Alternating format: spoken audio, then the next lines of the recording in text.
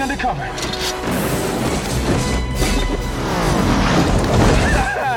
Hope you got an airbag. Welcome back to Film Music Fridays, episode 13, dialing in from the road today. We're going to discuss the music from a really, really fun action film directed by Roland Emmerich from 1996, Independence Day, music by the great composer David Arnold. Not the first of their collaborations. They had worked together earlier on another really fun action science fiction adventure film, Stargate.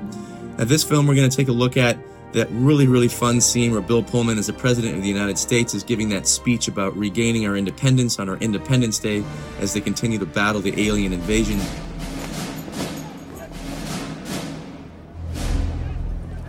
Morning.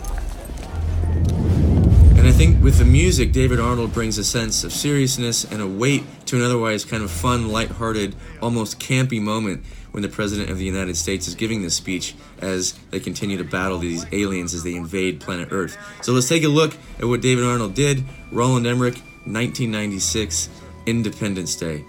Happy 4th of July. Good morning.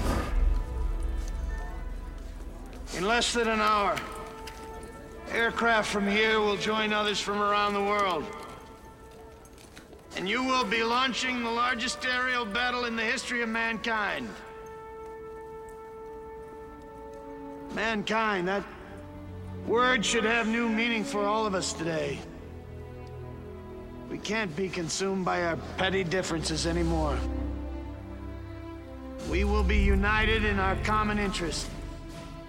Perhaps it's fate that today is the 4th of July, and you will once again be fighting for our freedom. Not from tyranny, oppression, or persecution, but from annihilation. We're fighting for our right to live, to exist. And should we win the day, the 4th of July will no longer be known as an American holiday, but as the day when the world declared in one voice, we will not go quietly into the night. We will not vanish without a fight. We're going to live on. We're going to survive. Today, we celebrate our Independence Day.